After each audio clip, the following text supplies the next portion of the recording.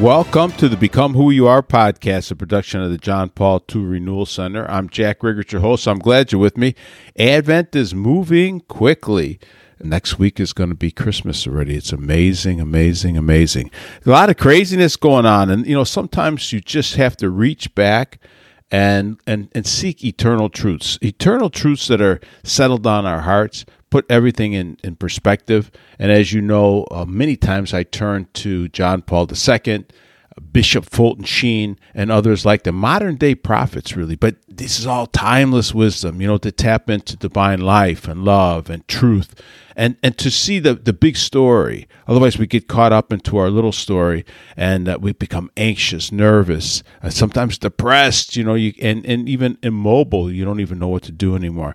So anyways, it's good to take this time before Christmas to set back, spend a couple of days to get deeper, right, into the heart.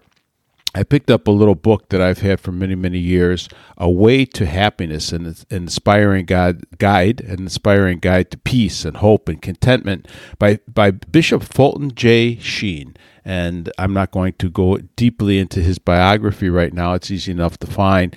But he wrote this in 1953. So that was 70 years ago now. But, when you tap into timeless wisdom, it might have been written this morning, right? I talk about John Paul like that a lot. This is eternal wisdom, eternal truths, that are deep within the human heart. So he wrote this little book, and I'm going to unpack this over the next week or two. And it starts out with an introduction, and that's what I'm going to get into today, called Plan and Purpose. Plan and Purpose. It's so beautiful. And he starts out this way. The material that's been written, it was written with a particular purpose in mind, a special method, and a deliberate spirit, he writes. The purpose will be to bring solace, healing, and hope to hearts, truth and enlightenment to minds, goodness, strength, and resolution to wills. The method will be the application of eternal moral and spiritual principles to the basic problems of the individual and societal life today. The spirit that is written in will be that of charity, of that of love, the love of God and the love of neighbor. We could use a little bit more of that, End quote.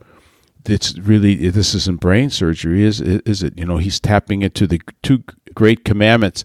It really is one linked together. Love God, receive divine life and love and truth from God, be filled with that, and then go out and make that manifest in the world, live that in the world. And it starts with love of neighbor, right?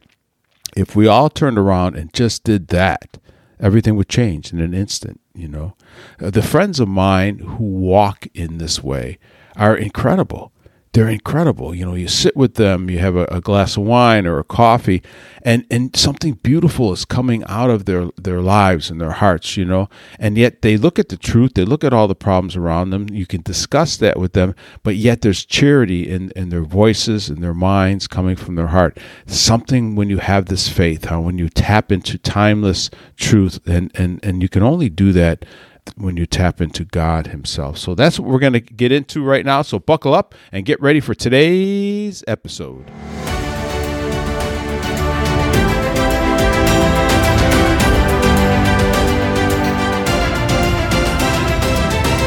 And Bishop Sheen is talking about plan and purpose for this book that he put together, A Way to Happiness. And here he's going to, in the preface, will declare the basic assumptions of this book, the overall thing. And there's three of them. First, the overemphasis on politics today is an indication that people are governed rather than governing. The complexities of our civilization force us to organize into larger and larger units. We have become so intent on governing what is outside of us that we neglect to govern our own selves. Yet the key to social betterment is always to be found in personal betterment. Remake man, and that means man and woman. Anytime you hear me say man, of course that's man and woman. Remake man and you remake his world. We gravely need to restore to man his self-respect and to give him his appropriate honor. This will keep him from bowing cravenly before those who threaten to enslave him, and will give him the courage to defend the right, alone if need be, when the world is wrong. Isn't that something, huh? Could have been written again, couldn't it, this morning? Second, as society is made up by man, so man in his turn is made by his thoughts, his decisions, his choices. Nothing ever happens to the world which did not first happen inside the mind of some man. The material of the skyscraper merely completes the architect's dream. Even the material of our physical selves is the servant of our thoughts. Psychologists recognize the fact that our bodies may become tired because of the tiredness of the mind. Worry, anxiety, fear, and boredom are felt as physical. Mind fatigue oftentimes results in bodily fatigue. One basic reason for tiredness of mind is the conflict in all of us between the ideal and achievement, between what we ought to be and what we are, between our longings and our havings, between our powers of understanding and the incomprehensible mysteries of the universe. A house divided against itself cannot stand. This perennial tension in man can be accepted and made bearable only by a surrender of the self to God. Then, whatever happens is welcomed as a gift of love. Frustration cannot happen to us, for we have no clamorous, selfish will. Society can be saved only if man is saved from his unbearable conflicts, and man can be rescued from them only if his soul is saved. Once, not so long ago, mankind put their hope of happiness in material advance. Now that mood of shallow optimism has ended. The heavy burden of worry and anxiety about the future of the race and of the individual has made men conscious of something more, of their souls. Number 3, our happiness consists in fulfilling the purpose of our being. Every man knows from his own unfulfilled hunger for them that he was built with the capacity for 3 things of which he never has enough. He wants life, not just for the next few minutes, but for always. He wants eternal life with no aging, really, or disease to threaten them. He also wants to grasp truth, not with a forced choice between the truths of, say, I have to learn the truths of mathematics or geography. No, we want to know all truths, don't we? How should I live, huh? Thirdly, he wants love, not with a time limit. We want love that satisfies forever, an abiding ecstasy of love that does not fade. So again, those 3 things, right? Life, we want truth, and we all seek love in our hearts, don't we? These 3 things are not to be found in this life in their completion. On earth, life is shadowed by death. Truth mingles with error. Love is mixed with the opposite of love, which is lust or grasping. True love is a self-gift, but you cannot give what you don't have. You have to receive. Goes back, and these are my words, to the 2 great commandments, right? It really linked together as one. I have to tap into divine life and love and truth, be filled with that, and to become a person of love and give myself away to others. This is how we find fulfillment. The opposite of that is not necessarily hate. The opposite of grasping and taking, seeing other people as an object. These are still my words, the pornographic culture that we see out there, using other people. So I go back to Bishop Sheen. But men and women know they would not long for these things in their purity. Again, what do we long for? Life, truth, and love. And we would not long for these things in their purity if there is no possibility of ever finding them. So, being reasonable ourselves, we search for the source from which these mixed and imperfect portions of life and love and truth arrive or derive from. The search is like looking for the source of light in a room. It cannot come from under a chair where light is mixed with darkness and shadow. But it can come from the sun, where light is pure, with neither shadow nor darkness dulling it. In looking for the source of love, light, and truth, as we know it here on earth, we must go out beyond the limits of this shadowed world. We must open ourselves up to a truth not mingled with error, to life not mingled with the worry of death, to love, not worried, not mingled with lust and selfishness. We must seek something more, huh? We must seek for divine life and love and truth. That's the definition of God. His life is personal enough to be called Abba, Father to us. His truth, the truth that we seek, is personal and comprehensible enough to be a son, Jesus Christ, who is the truth. Truth is not a something. Truth is a somebody, and his name is Jesus Christ. His love, God's love, is so deep and spiritual that it's a person, the person of the Holy Spirit. Bishop Sheen ends like this: when enough men have found this way to happiness, they will find one another in brotherhood. Social peace will then ensue. And so I end the preface there. Just a quick reflection as I think back about this eternal truth. I was talking to friends of mine.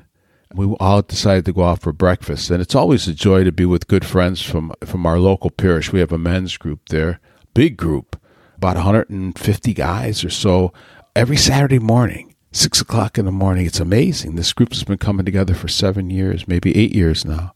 So this past Saturday, we didn't have a meeting, and a group of 8 or 9 of us met for breakfast. And while we're savoring omelets and coffee and bantering a little bit over harvest grain pancakes, the conversation took an interesting turn when we started to share some of the dreams and visions we had as young men and compared them to what actually transpired some 20 or 30 or 40 years later. I'll summarize with an old joke, right? If you want to make God laugh, tell him your plans. We could all recount wonderful highlights and major disappointments, dreams that came true and many that didn't, pleasant surprises and yet even tragic events. It is a gift, right, to share this life with friends, the good, the bad, and the ugly, and the beautiful too. Somehow, through all of life's ups and downs, each man sitting with me at breakfast that morning heard a knock. They were looking for something more. And we heard this: "Behold, I stand at the door and knock." Jesus Christ knocks on our door, huh? This is from Revelation 3:20. Each man there sitting at that table was hungering for something more and realized at some point in their journey that the world does not have all the answers to satisfy his deepest thirst for life and truth and love. And so here comes the biggest surprise of all. The knock came from none other than Jesus Christ, whose specialty is searching for those that are hungry, the hungry, thirsty hearts, right? This is Jesus Christ. It's really when you open yourself up to the hunger that you feel in your own heart to something more and stop looking for it in this world that was never supposed to infinitely satisfy us. I'll give you just a quick pointer. Simple. This is so simple yet so profound. Something so easy to do. There's 3 things that I always speak about, don't I? Before you look at that phone in the morning, fall to your knees. Picture yourself kneeling there with our Blessed Mother at the Annunciation when the angel Gabriel comes. And then our Blessed Mother's fiat, her yes to that request. And she says what? Let it be done to me according to your word. Let it be done to me according to your word. That's all I do in the morning. Before I look at that phone, I flop down to my knees. I say a quick prayer, and it's just this: let it be done to me according to your word. That's how I start off my day. Second, temptations are bound to come, especially when you turn and open your heart to God, right? This is our fiat, and now temptations will come. And here's the key to temptations. Temptations are not a sin. Let all people know, especially young men and women, temptations are not a sin. Jesus himself was tempted. So here we're going to use temptation as an invitation to prayer. Think about how beautiful this is. Every time I'm tempted, every time a thought comes in, I lift that up. And I offer it. Thy will be done. Here's my temptation. Here's what I am. I'm tired of it. I give it to you. And I open myself up to prayer. Thy will be done. And you're making room always for the Holy Spirit to grow and grow and grow within your heart. Number 3, be kind to the next person you see. So I get off my knees, right? I've just said, let it be done to me according to your word. Any temptation that might flow, it's an invitation to prayer. I lift myself up. And then I'm going to be kind. I'm going to show mercy. Maybe it's my spouse that I run into next. Going to be kind. I'm going to say something nice. Maybe it's the cashier. Maybe it's the first person I see in the office. Whatever that is, just be kind. In that action, we manifest that Holy Spirit within us, and we manifest Him outside, right? Into the world. We become persons of love. Again, getting back to those 2 great commandments. Now I'm filled with divine life and love, and I become that. I love my neighbor, right? That's the framework for the day. And let me end with the actual enunciation. This is from Luke chapter 1, verse 26. The angel Gabriel was sent from God to a city of Galilee named Nazareth, to a virgin betrothed to a man whose name was Joseph of the house of David. And the virgin's name was Mary. And he came to her and said, Hail, full of grace, the Lord is with you. But she was greatly troubled at the saying, considered in her mind what sort of greeting this might be. And the angel said to her, Be not afraid, do not be afraid, Mary, for you have found favor with God. And behold, you will conceive in your womb and bear a son. You shall call him Jesus. He will be great and will be called the Son of the Most High. And the Lord God will give to him the throne of his father David. And he will reign over the house of Jacob forever. And of his kingdom there will be no end. And Mary said to the angel, How can this be, since I have no husband? And the angel said to her, The Holy Spirit will come upon you, and the power of the Most High will overshadow you. Therefore the child to be born will be called Holy, the Son of God. Behold, your kinswoman Elizabeth in her old age has also conceived a son, and this is the 6th month with her who was called barren, for with God nothing will be impossible. And Mary said, Behold, I am the handmaid of the Lord. Let it be to me according to your word. And the angel departed from her.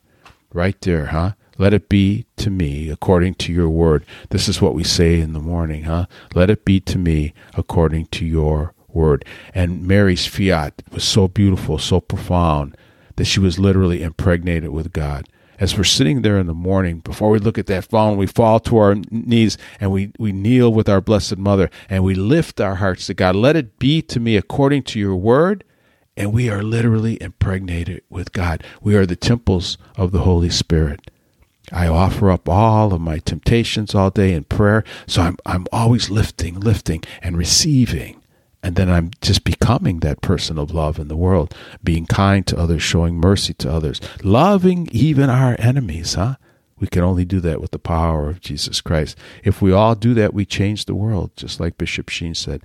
Well, thanks for joining me today. Tomorrow I'm going to get into chapter 1. These are short, and it's on contentment.